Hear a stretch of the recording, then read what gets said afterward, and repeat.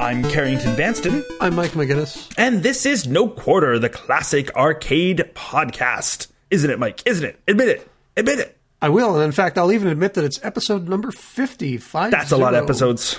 It is, but oddly, we don't celebrate that way. We celebrate the annual birthday, which is in 2 more weeks, for 52.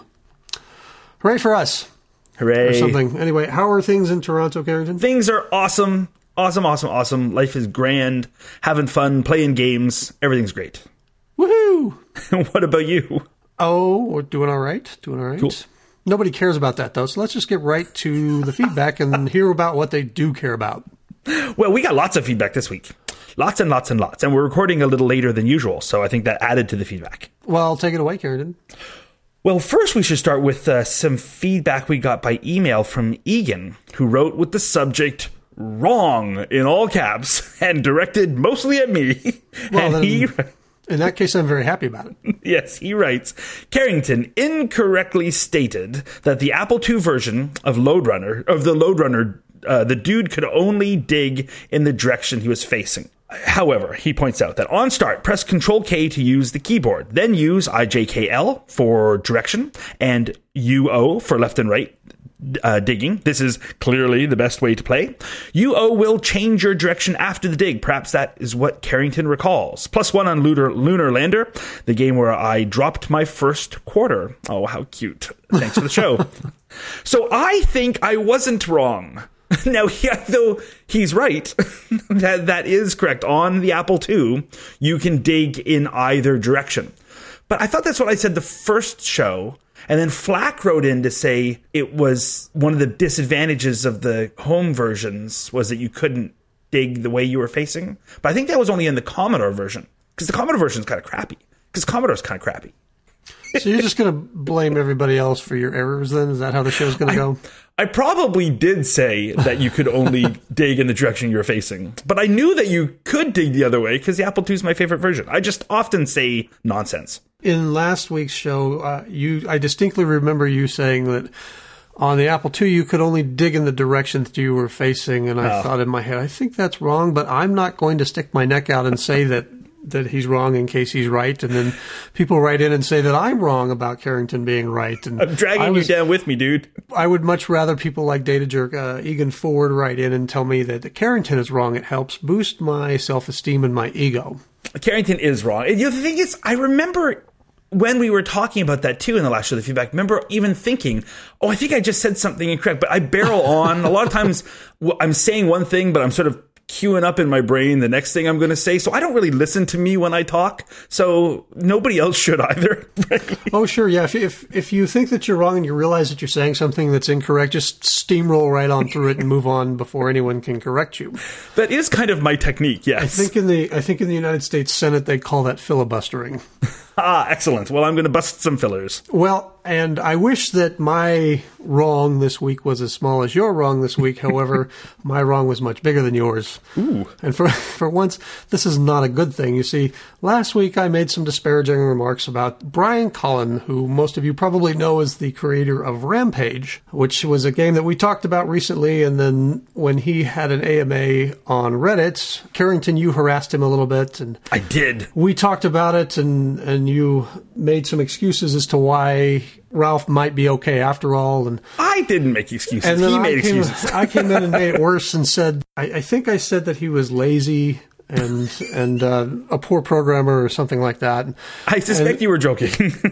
And then you said something like, "Are you sure you want to be saying that?" And I said, well, it's not like he's listening anyway. This is where I was wrong, because shortly after we posted the show, within minutes, I think, after we posted that show, I got a tweet from his Twitter account saying, "You'd be surprised who's listening." And then I thought, oh, no. And then it went on to, I got a couple of more tweets from him. He was very tongue-in-cheek, and I'm sure he was fine with it. He seemed to be taking it all in stride and with good humor, because he's a big famous developer and we're nobodies, and so it's funny. But yeah, he was listening, and so Brian, I'm very, very sorry. Please come on the show and publicly humiliate me, or just come on the show and talk about Rampage. We do love you, even though I still don't think we love Ralph all that much. I'm still a bigger fan of George. I'm a George player all the way. As with any multiplayer game like that, I'm a fan of whatever character has the joystick on the left because I'm left-handed, and there's nothing worse than trying to rub elbows with a right-handed player when you're playing games. I sometimes like to play in the middle because then I can throw my elbows around. That, I suppose, is a good alternative to just reaching around and yanking the cord out when you start to lose. Not that anyone I know would ever do that. Oh, no. No. What else do we have, Carrington? We got lots. Let's see. Mark Johnson wrote on Facebook, "Hey guys, love the podcast. I've been going back through the older ones and found something odd in the Tempest show. You mentioned that Atari made 12 different pinball machines based on their arcade games. Well, Atari did in fact make pinball machines. I happen to own one. They only made a total of 7 different machines. The last one was made in 1979. I was thinking that maybe Atari had licensed the game likenesses to another company, but I cannot find any info on the Atari arcade game pins. You mentioned a website that had a list, but you never mentioned the URL. I'd love to see what these pins were. Thanks." And then you wrote back, blah, blah, blah, we didn't keep show notes. And then pointed him to Pin Wiki that lists 13 games, but that many of them were just prototypes. So Mark wrote back, being a nice guy, he put up with your nonsense, and he wrote, "Yeah, I was thinking on the Moon Patrol show someone might have mentioned it, but alas, they did not. You are correct that a lot of the Atari pins were prototypes. The one I have, Airborne Avenger, was the first table designed by Steve Ritchie. He went on to design a lot of famous pins like Black Knight.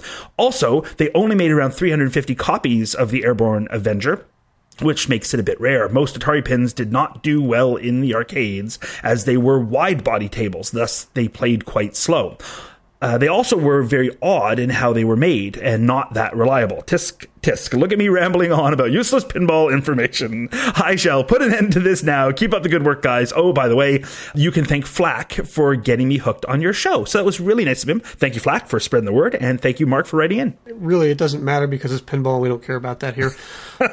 He is correct that it was me that said that there were 12 or 13 pins, and I was doing the research. It looks like some of those games didn't even get made.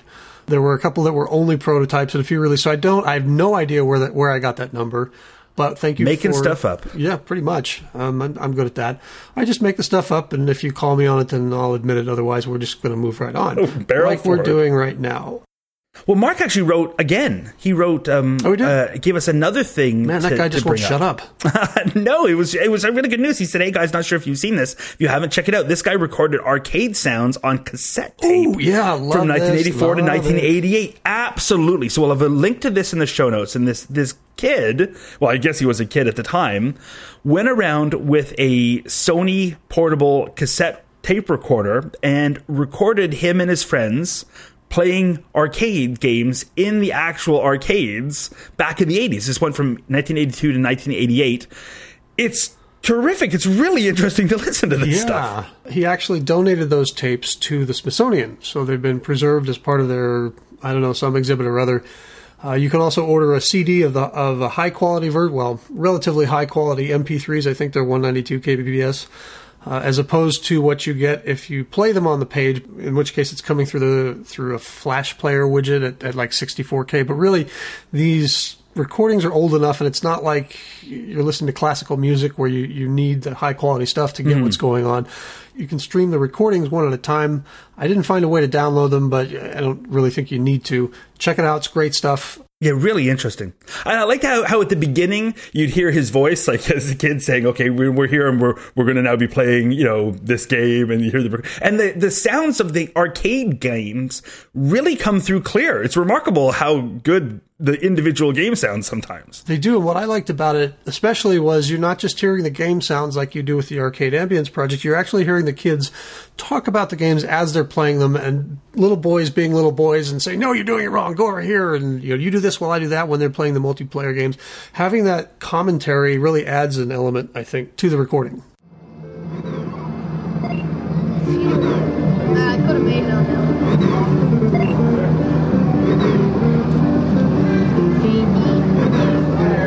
Watch this! Whoa! Uh-oh. Oh, sick. I'm sucking right now. I agree. Really, really fun. So thanks, Mark, for sending that our way. I listened to a bunch of them, and I really, really liked it. Indeed. Your What friends. else do we get? Oh, what friends? My friends? Well, it's only because he doesn't know you very well yet. Scott Lambert, who, of course, owns the Underground Retrocade in Chicago. You visited last week. I did. So much fun. He wrote in to say the Sideways Defender game that you referenced in episode number 49 is actually Juno 1st. That was the game, yes, and was super. In fact, I think we had a couple people write in to identify what it was. But yes, it was Juno 1st. And Bobby also wrote in Facebook, and he wrote a really nice note with it. He said he just listened to the podcast while working, as usual. And as soon as I heard Carrington mention playing a game in the 60-in-1 JAMA board, I instantly thought, I bet it's Juno 1st. And when mention was made of it being similar to Defender, I actually shouted out loud in the van, yay, Juno 1st. Guys, you need to put Juno 1st on your list of games to play. A couple of months ago, I attended a meeting organized by members of the JAMA Plus forum, and while there, I played the game for what I thought was the first time. See attached picture of me playing the game. So awesome. I loved it right away and commented to a friend that I couldn't believe I'd never played it before. And as an aside, I felt the exact same way. So anyway, Bobby goes on to say, the sound in particular blew me away. It reminded me so much of the sound chip Williams used in their pinball and arcade machines in the early 80s. Yeah, absolutely. Anyway, I got home that day and I decided to look up the game and found out that it's on a 60-in-1 board. So it seems I had played the game before because I own a 60-in-1 board. And when I first got the board, I made a point of having a go at every game on there just to see what they were like. Which is totally the way I would have done it too. But I had no recollection at all of playing Juno 1st. So I went and fired up my cabinet and booted the game. The second I started playing it, I realized why I didn't recognize that I'd played it before. You see, my girlfriend works nights and sleeps during the day. So I keep the volume on my cabs as low as I can get to make sure that it doesn't wake her. What a good boyfriend. And the lack of sound makes all the difference in this game. With the volume up loud, it's wonderful. Yet with its quiet, it's weirdly dull. By the way, my 61 board now is set to boot instantly into Juno 1st and not the game list. And I still keep forgetting to use the warp button, so I'm still bad at the game. And I now keep the volume cranked up and only play it when I'm home alone. So excellent feedback. And I agree. Like it's remarkable that it isn't. Like, it really does look like a Williams game. It looks and sounds like a Williams game. I loved playing it. Definitely goes on the list. I gotta get Mike to play it. Oh, have you? Okay, yeah. It's a bunch of people actually have requested that. And what was Spectre was the number one requested game that we played way back when, and we went, wow, that's weird. Juno was number 2 on that list, and we're getting obviously more requests for it now. So I was super hooked right away. Yeah. Look for that in an upcoming episode. Lim Tai Chin, who has been participating on Facebook lately, he actually has a couple of posts. No, he has one post. Posted that if you love Galaga, you might love my new iOS 7 game, Space War HD. At the time he posted it, he said it was free. That was a limited time thing. I don't know if it still is. I haven't checked. Let me know what you think. Carrington, have you played this game? I have not, but I did. I only saw the link today. I saw the link like 5 minutes before we were recording. I posted on Facebook that I hope he remembers us little guys when he becomes the next Namco. So I'm going to race off and get his game. And I think it's really, really awesome that he's done that. Like that's pretty cool, man. I'm looking at the graphics on the iTunes thingy. Yeah, thingy. You know, that thing with the stuff. And the graphics look really, really nice. And it looks like the gameplay is probably very similar to Galaga.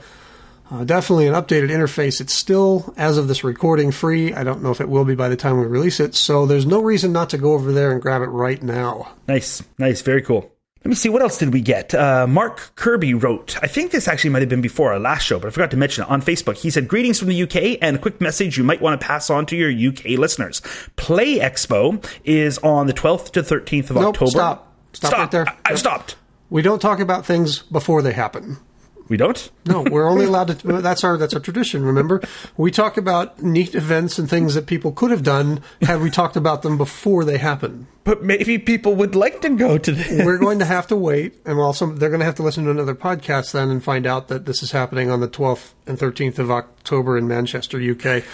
Otherwise, because if you listen here, you won't find out about it because we don't talk about stuff until after it happens. Okay, then I won't mention that they're going to have 100 classic arcade games. Yeah, don't mention that at all. And I definitely won't mention that there'll be a link in our show notes. Screw you, Mike. Nope. Not There at still all. will be. Yep. Okay. Then how about, also from 2 weeks ago, Michael wrote on Facebook and I meant to mention this because it was so 2 weeks, cool. man, we are way behind on I know. feedback. Sometimes I forget things. I'm going to blame you for all this. There's a life hacker link about building. There's lots of little life hackers about, building your own main machine, that kind of stuff. This is a little one about how to build a tiny see-through arcade machine with a Raspberry Pi running it. So I thought it was really cool because it's, not a huge expense. So if you were looking for a way to build your own little main machine and you didn't want to drop hundreds of dollars on it, then this is a really cool way to do it, whether you make it see-through or not. At least it gives you the background on how to put together your own little one. And Raspberry Pis are, $25 or $35. So it's a nice, cheap way to run it. Let me see. What else we got? We got tons. Jessica wrote in to say that we missed a Woodplace Inc. game. Woodplace made Clash Road, and we were saying how they only made the 3 games, right. And they're all kind of weird. Well, she says we missed a Woodplace game called Fire Trap, and she sent a link to it, saying it's by far the best of their games, but it seems to have been left off almost all the lists of their games for some reason. It's this little fireman climbing up a burning building, and looking at it, it actually looks really good too. So she says by far that's the one you should check out. The other 3 games they made were terrible. So Clash Road wasn't terrible. We just were terrible at it. yes, I agree completely. Yep. And I kind of like King of Boxer, which is one of their fighting games, but I'm bad at that one too. Well, they did do business with Data East, which kind of makes them questionable as far as I'm concerned. But I'm looking at the arcade flyer for Fire Trap. The text, of course, is all in Japanese, so I have no idea what they're saying here. But I have no idea what we're saying. the graphics look really. This sort of looks like. Is this kind of like a Crazy Climber? If the I building's thought the on same thing, fire? Crazy Climber, but buildings on fire and on a little Better askew. graphics. Exactly. Yeah, that's what I thought, but I haven't actually played it yet, so I'm All going to right, check it well, out. we're going to add that to the list then, and we'll check it out. Yeah, thank you, Jessica. Nice bit of info there. And a couple of others. Classy Freddy Blassie wrote in. Still love that name. In fact, that name is applicable to this week's game, too. So I'm sure, I hope that, Classy, you recognize what this week's game we've played is, because it relates to your name. So anyway, he sent us a couple of photos on Facebook. I'll make sure somehow to link to these photos. It's so hard to link to things from outside Facebook on our show notes. And he says it's a couple of custom made shirts. They've got these images that are actually made from scans from his actual game cart. So it's game cart labels. There was a Space Cavern shirt and also a Secret Quest shirt for the 2600. So, and they look super awesome. Well done. They look like professionally produced T-shirts, and maybe Classy Blassie is also a professional T-shirt producer. Well, they look like professionally produced T-shirts back in the 80s that have sort of weathered to now. Like, they really look like a vintage thing. It's remarkable how good it is. We should have those to give away on our show. Yes, make more, Classy, and give them to us for free. Give me stuff for free, because I don't want to pay for anything. I'm trying to see what else. Oh, Rob O'Hara figured out this week's game. But before we go to that, I guess we should say, I know, this one especially. We should at least make mention, though, that unfortunately there's a bit of news, which is kind of sad news, that Hiroshi Yamauchi, who was the third president of Nintendo, but I think of as like the main president of Nintendo, he has passed away. So he was the guy behind all of the Nintendo classics, because he ran it from, I think, 49 to 2002 or 2003. The Nintendo arcade golden years were all when he was running the company. He's the guy who took him from basically from playing cards into an arcade powerhouse, and was the guy behind the NES and the SNES, and I think ran it right up into the GameCube years or something. But I think of him as the Nintendo guy when Nintendo was an arcade company. Right, he's the guy who is responsible for making Nintendo the company that we know it to be today. Exactly. So he has passed away, unfortunately, so that is a sad passing for the classic arcade community. So, bummer. But this week's game was not a Nintendo game, because we cannot see the future, and it was indeed picked out, of course, by Rob. In fact, I think off mic last week Mike and I commented, well, Rob's definitely going to know what this one is. Because Rob wrote on Facebook, oh, you've picked one of my favorites. The next episode will be an exciting hour indeed. And he is correct. We have indeed picked one of Rob O'Hara's favorites. It is My Little Pony Dream Date Edition. Here they are, the lovely Twice as Fancy Ponies. I'm Dancing Butterfly. I'm Sweet Tooth. And I'm Up, Up, and Away. Twice as fancy, my little pony. You all look so pretty to me. They're all so pretty, I could never pick a favorite. Twice as fancy, my little pony. The most beautiful. Up, Up, and Away. Twice as fancy, my little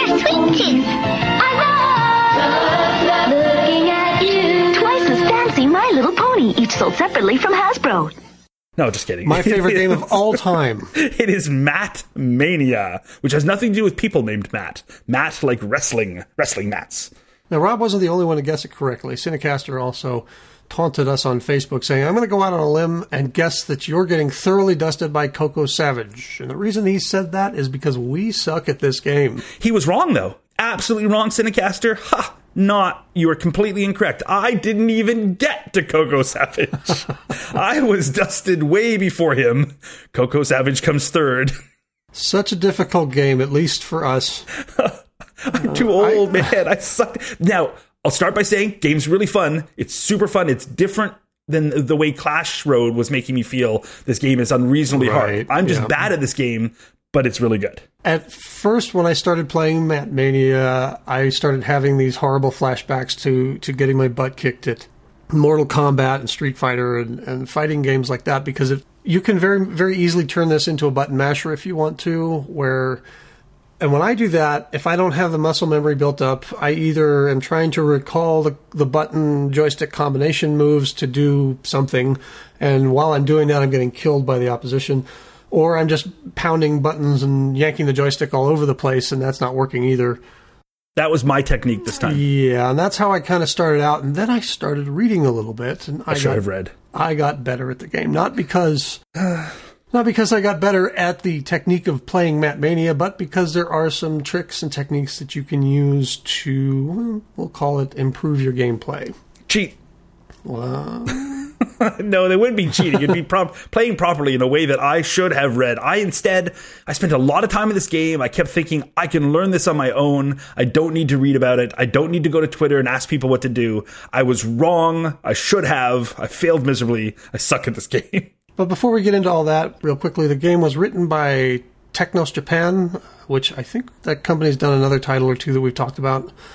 I can't remember off the top of my head. They licensed it to Taito of America for production in the United States and the rest of the world. And it was released in 1985, an 8-way joystick, 2 buttons, amplified mono sound. So your basic Taito game in the mid-'80s.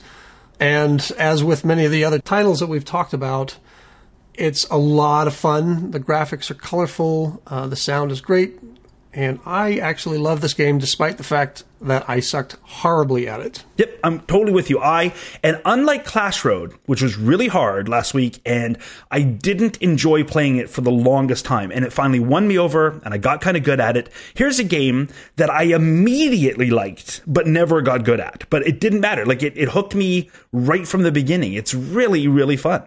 There's a certain tongue-in-cheek humor that they pull off really well throughout the game that ties into it's not just the cutscenes or in the credits or anything like that. They weave it well into the game, and it makes it a lot of fun.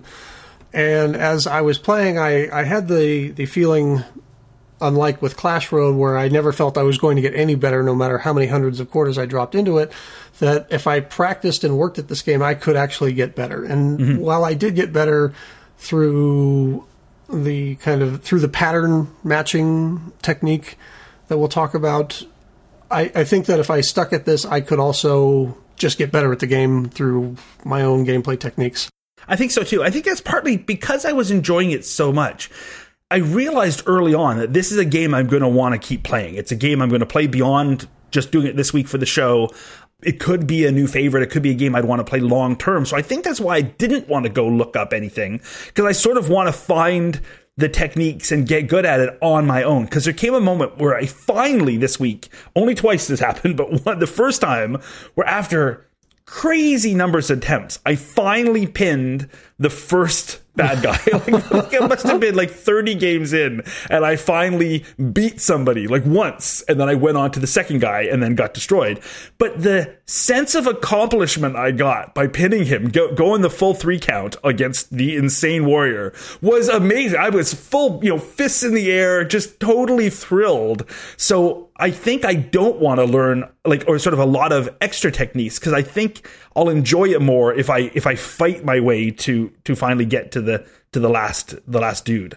It seems that there's 5 in total, I guess. There's Insane Warrior, who I saw a lot of, and who saw a lot of my butt on the ground with my back down and pinned. Then you fight Karate Warrior, who I faced and lost to twice.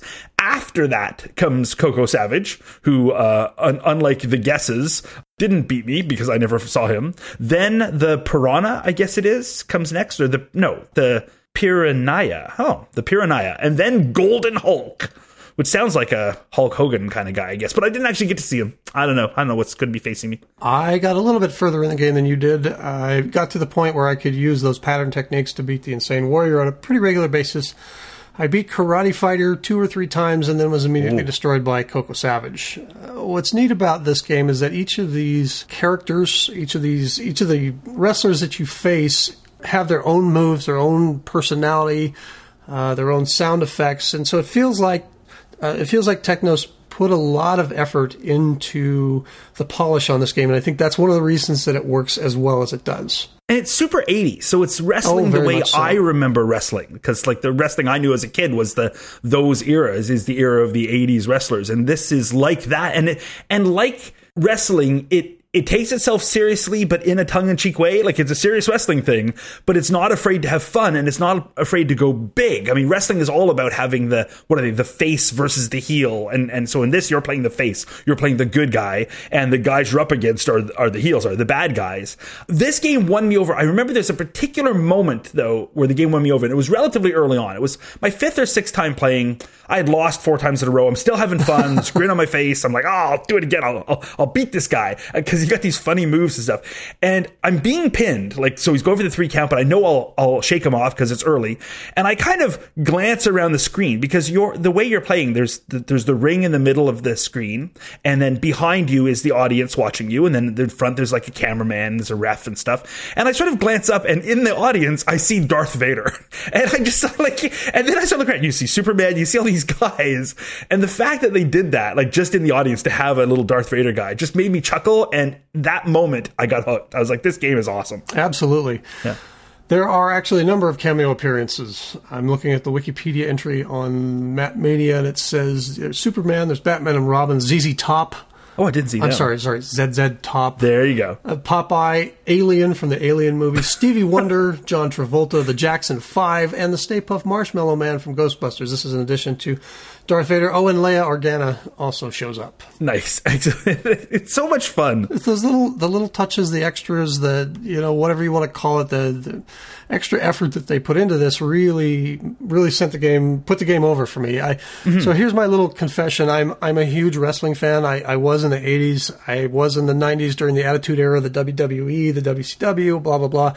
I loved ECW. I still have a bunch of their old VHS tapes, the crappy quality ones that were recorded in that hall in Philadelphia where all the ECW events. Oh, God, yeah. I could go on and on about this stuff. So I actually love this game a whole lot, and being able to play it like this is a lot of fun for me. Now, it helps that the game is presented like a televised wrestling broadcast. When you drop the quarter in, you get the announcer. I think his name is Corey, and he announces who you're up against. He's awesome. He's great. He's so excited, and he points his finger, and it becomes really huge when he points at the screen. I love that moment. Yeah. So it's sort of in a really sort of 80s pixelated way. It kind of feels like you're getting to participate on some level in WWE Raw TV show or something like that. I mean, obviously the finish isn't there, but. So you play your way all the way up through the Golden Hulk, who I think he holds the belt when the game starts, and if you beat him, you get the belt, and there's this little ceremony, and I haven't seen any of this obviously because I didn't get this far at all. But once you do that, then you have to defend your belt, and you play against the 5 previous opponents, but you play them at random.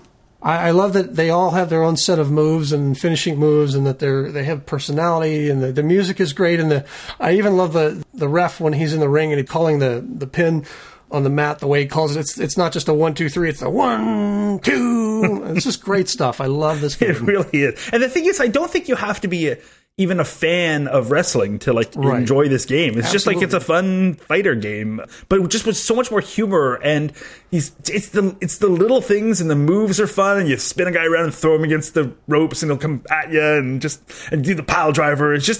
and simple controls. It's just a single joystick and 8-way joystick and 2 buttons. You basically have a punch and a kick button, and so it's simple but too hard for me. Like, it just, I don't know. From game one, I liked this game. I had a smile on my face. Great replay value. Lots of character, lots of charm, lots of humor. Really fun game. Like, I just love it. The one thing that I wish that they had done with Mat Mania that they didn't, and this wouldn't have affected us at all, but Mat Mania didn't have a simultaneous 2-player option. In other words, if you and I were at the arcade, we couldn't take each other on. That didn't show up until a later game called Mat Mania Challenge. That would have been fun, because, this is a game that screams out for a multiplayer mode, yeah. And Mat Mania Challenge was released in 1986, and it had... Oh, so really just like the next year. So I think probably players at the time went, how can I play my friends? And Techno said, well, you can play them like this, and released Mat Mania. It's called Mania Challenge. Right.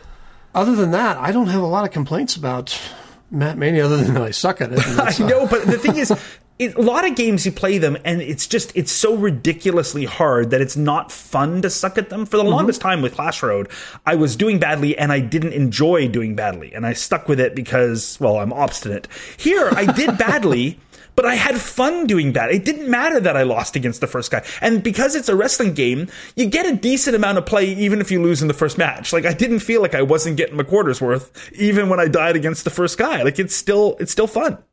I love it. I think it's a great game. Now, if you're a big Mat Mania fan already, there is actually a Mat Mania community on Facebook that you can join. Really? Yep. There's only 314 likes right now. That's hilarious. The best wrestling game to grace a video hall in history, featuring the Trials of Dynamite Tommy, which is the name of your character in this series. Like I said, there was Mania Challenge, and I think there were a couple of other titles in the series that were not as interesting or as important. Mat Mania was combined with Mania Challenge to make Mat Mania Challenge, and that was released in 90 and 91 on the Atari 7800. Mm-hmm. So if you want to play it at home, there's that way, but really, I think MAME is kind of the way you should play it. Oh, sure, yeah. Or you can go out and buy a cabinet. And speaking of that, Carrington, tell me about the cabinet. The cabinet seemed to be much, much more popular as a conversion kit than a standalone cabinet. Like, I've seen a lot of cabinets, but I can't tell what the dedicated original cabinet looked like, if there even was one. Like, I can't find anything other than conversion kit stuff. So I've seen lots of different cabinets, and they all seem to look the same, but they come from this conversion kit. It was sold for $1,000, $9.99 suggested retail price. It's good looking stuff. Like, I like the marquee is really nice and really colorful. It's got like this, great logo, but it's got multiple players, and just, anyway, it draws you in because the marquee, well, it shows wrestling guys. Got one guy got another guy in a headlock. It's also got some humor and charm to it because you got so many people in the ring at once, and the guy's jumping on them, and just, it's funny. And it's got so it sets the stage, and it's got kind of boring bezel, but it gives you some instructions, which I probably could have used. And then it seems out in the wild, everybody seems to have green control panel, but as far as I can tell, it was supposed to be blue and red. So I don't know why in the wild everybody seems to have green ones. So maybe there's more than one version, or maybe the flyers and the kits I've seen advertising the conversion kit just had the colors wrong or something. But I like it. It's simple. It's an 8-way joystick. It's 2 buttons. It's kind of straightforward. There's nothing unique about the shape of the cabinet, because most people just take an old junker cabinets, and I haven't seen anybody take something, you don't look at it and go, oh, that's Tempest. So it's just, everyone I see seems to be a junker cabinet with this stuff attached. There is readily available artwork, so if you want to get reproduction stuff, lots of that available. So it's relatively easy to turn a cabinet into one of these, I guess. But you don't seem to see a lot of originals. In fact, I didn't see any originals come up for sale, junkers or not. And which is funny, because it does seem to have sold well, and it does seem to be quite popular. I'd mentioned that it was written by Technos Japan. It was distributed worldwide by Taito America, but in the United States, it was distributed by a company called Memtron? Yeah, they seem to do the conversion kit. I think it's pronounced Memtron. Produced and distributed by Memtron here in the United States. So that may have had something to do with the green-blue stuff that was going on there. Now, Carrington. Now. It's time. Oh. How'd you do? I did very poorly. How'd you do? I did a little better. What was your score?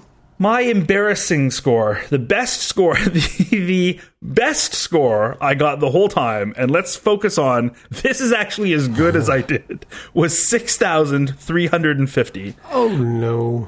And honestly, I'm not even in the running. Like, I didn't bother posting anything on Facebook. It's like, and funny thing, that score was me against the first guy. The 2 times I beat the first guy and went on to the second fellow, I didn't nearly get my high score. So it's funny how the scoring seems to change a lot depending on how you do during your matches. So matches are timed. You have, I think, 3 minutes or something per match.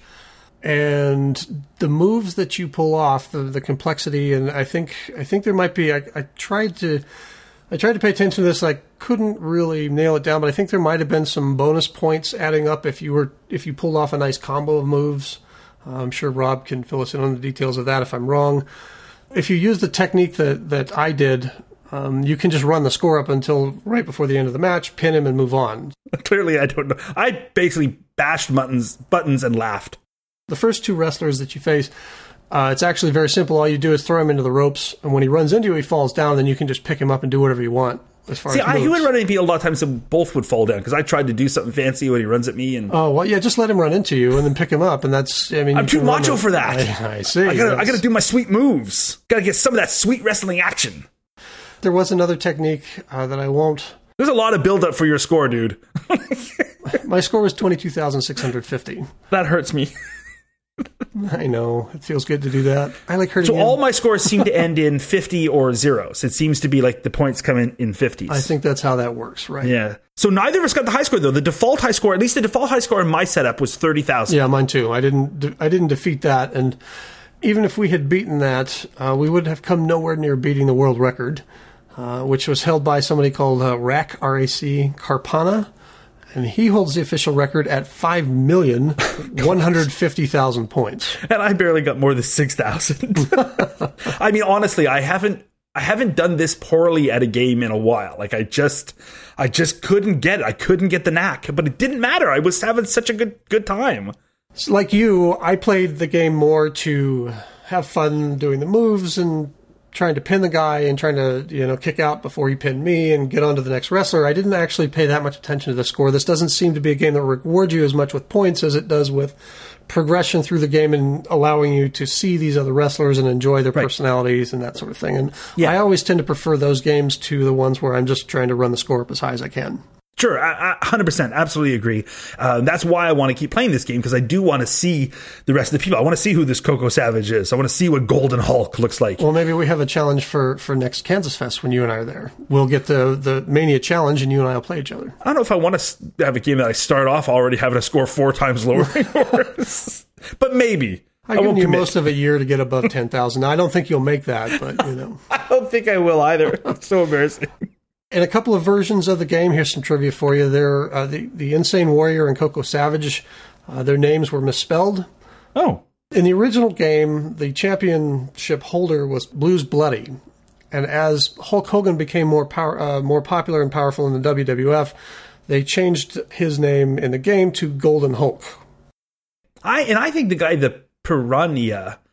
Is that supposed to be just the Piranha? I think so. I think that's a misspelling as well, yeah. Okay. I didn't actually get to see him, so I don't know. If I see him and he's got like a fish head mask, because these are like masked bad guys. It's the Japanese style, I guess, of wrestling. Mm-hmm. It's awesome. It's I forgot to mention, the whole thing is based on, you're a wrestler in the Taito Wrestling League. The TWA. The TWA, which obviously is based on, the WWF, and I don't know if TNA Wrestling was around back then. I don't think it was.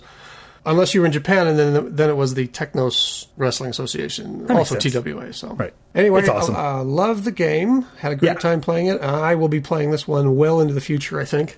Definitely, highly recommended. I would just from game one, had a great time. Loved it all the way through.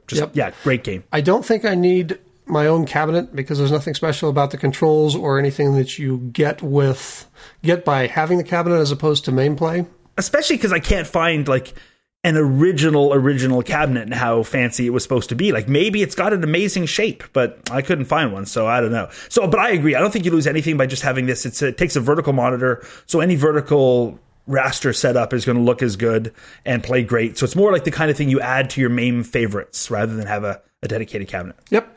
Yeah, unless you have a ton of space, because it definitely is a good game. Highly recommend this game. I agree. So what about the next game? Is it something you would highly recommend?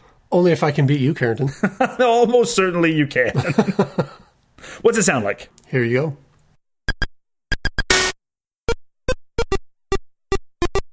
So I think that wraps up this week's show. With a little bow. Yeah, I had a great time playing the game. Had a great time podcasting with you about it. Absolutely. And thanks to everybody for giving us such awesome feedback. It was a week full of feedback, and that's always fantastic. Love interacting with our audience. Indeed. Remember, you can find us on Facebook at facebook.com/NoQuarterPodcast. You can follow us on Twitter at NoQuarterShow, or you can send us email at, what is our email address? NoQuarter@monsterfeet.com. So we're right. Easy to get a hold of. And you can call Mike on his home phone number, Indeed. which is 720-213-6606. Are you making that up? No. Are you editing that out? No. Oh, okay. Call Mike. Call me, Read leave heavy. messages. And, if they're dirty enough, I might even play them on the air. Excellent. Have a good one, Carrington. Fantastic. I'll talk to you soon. All right. Bye.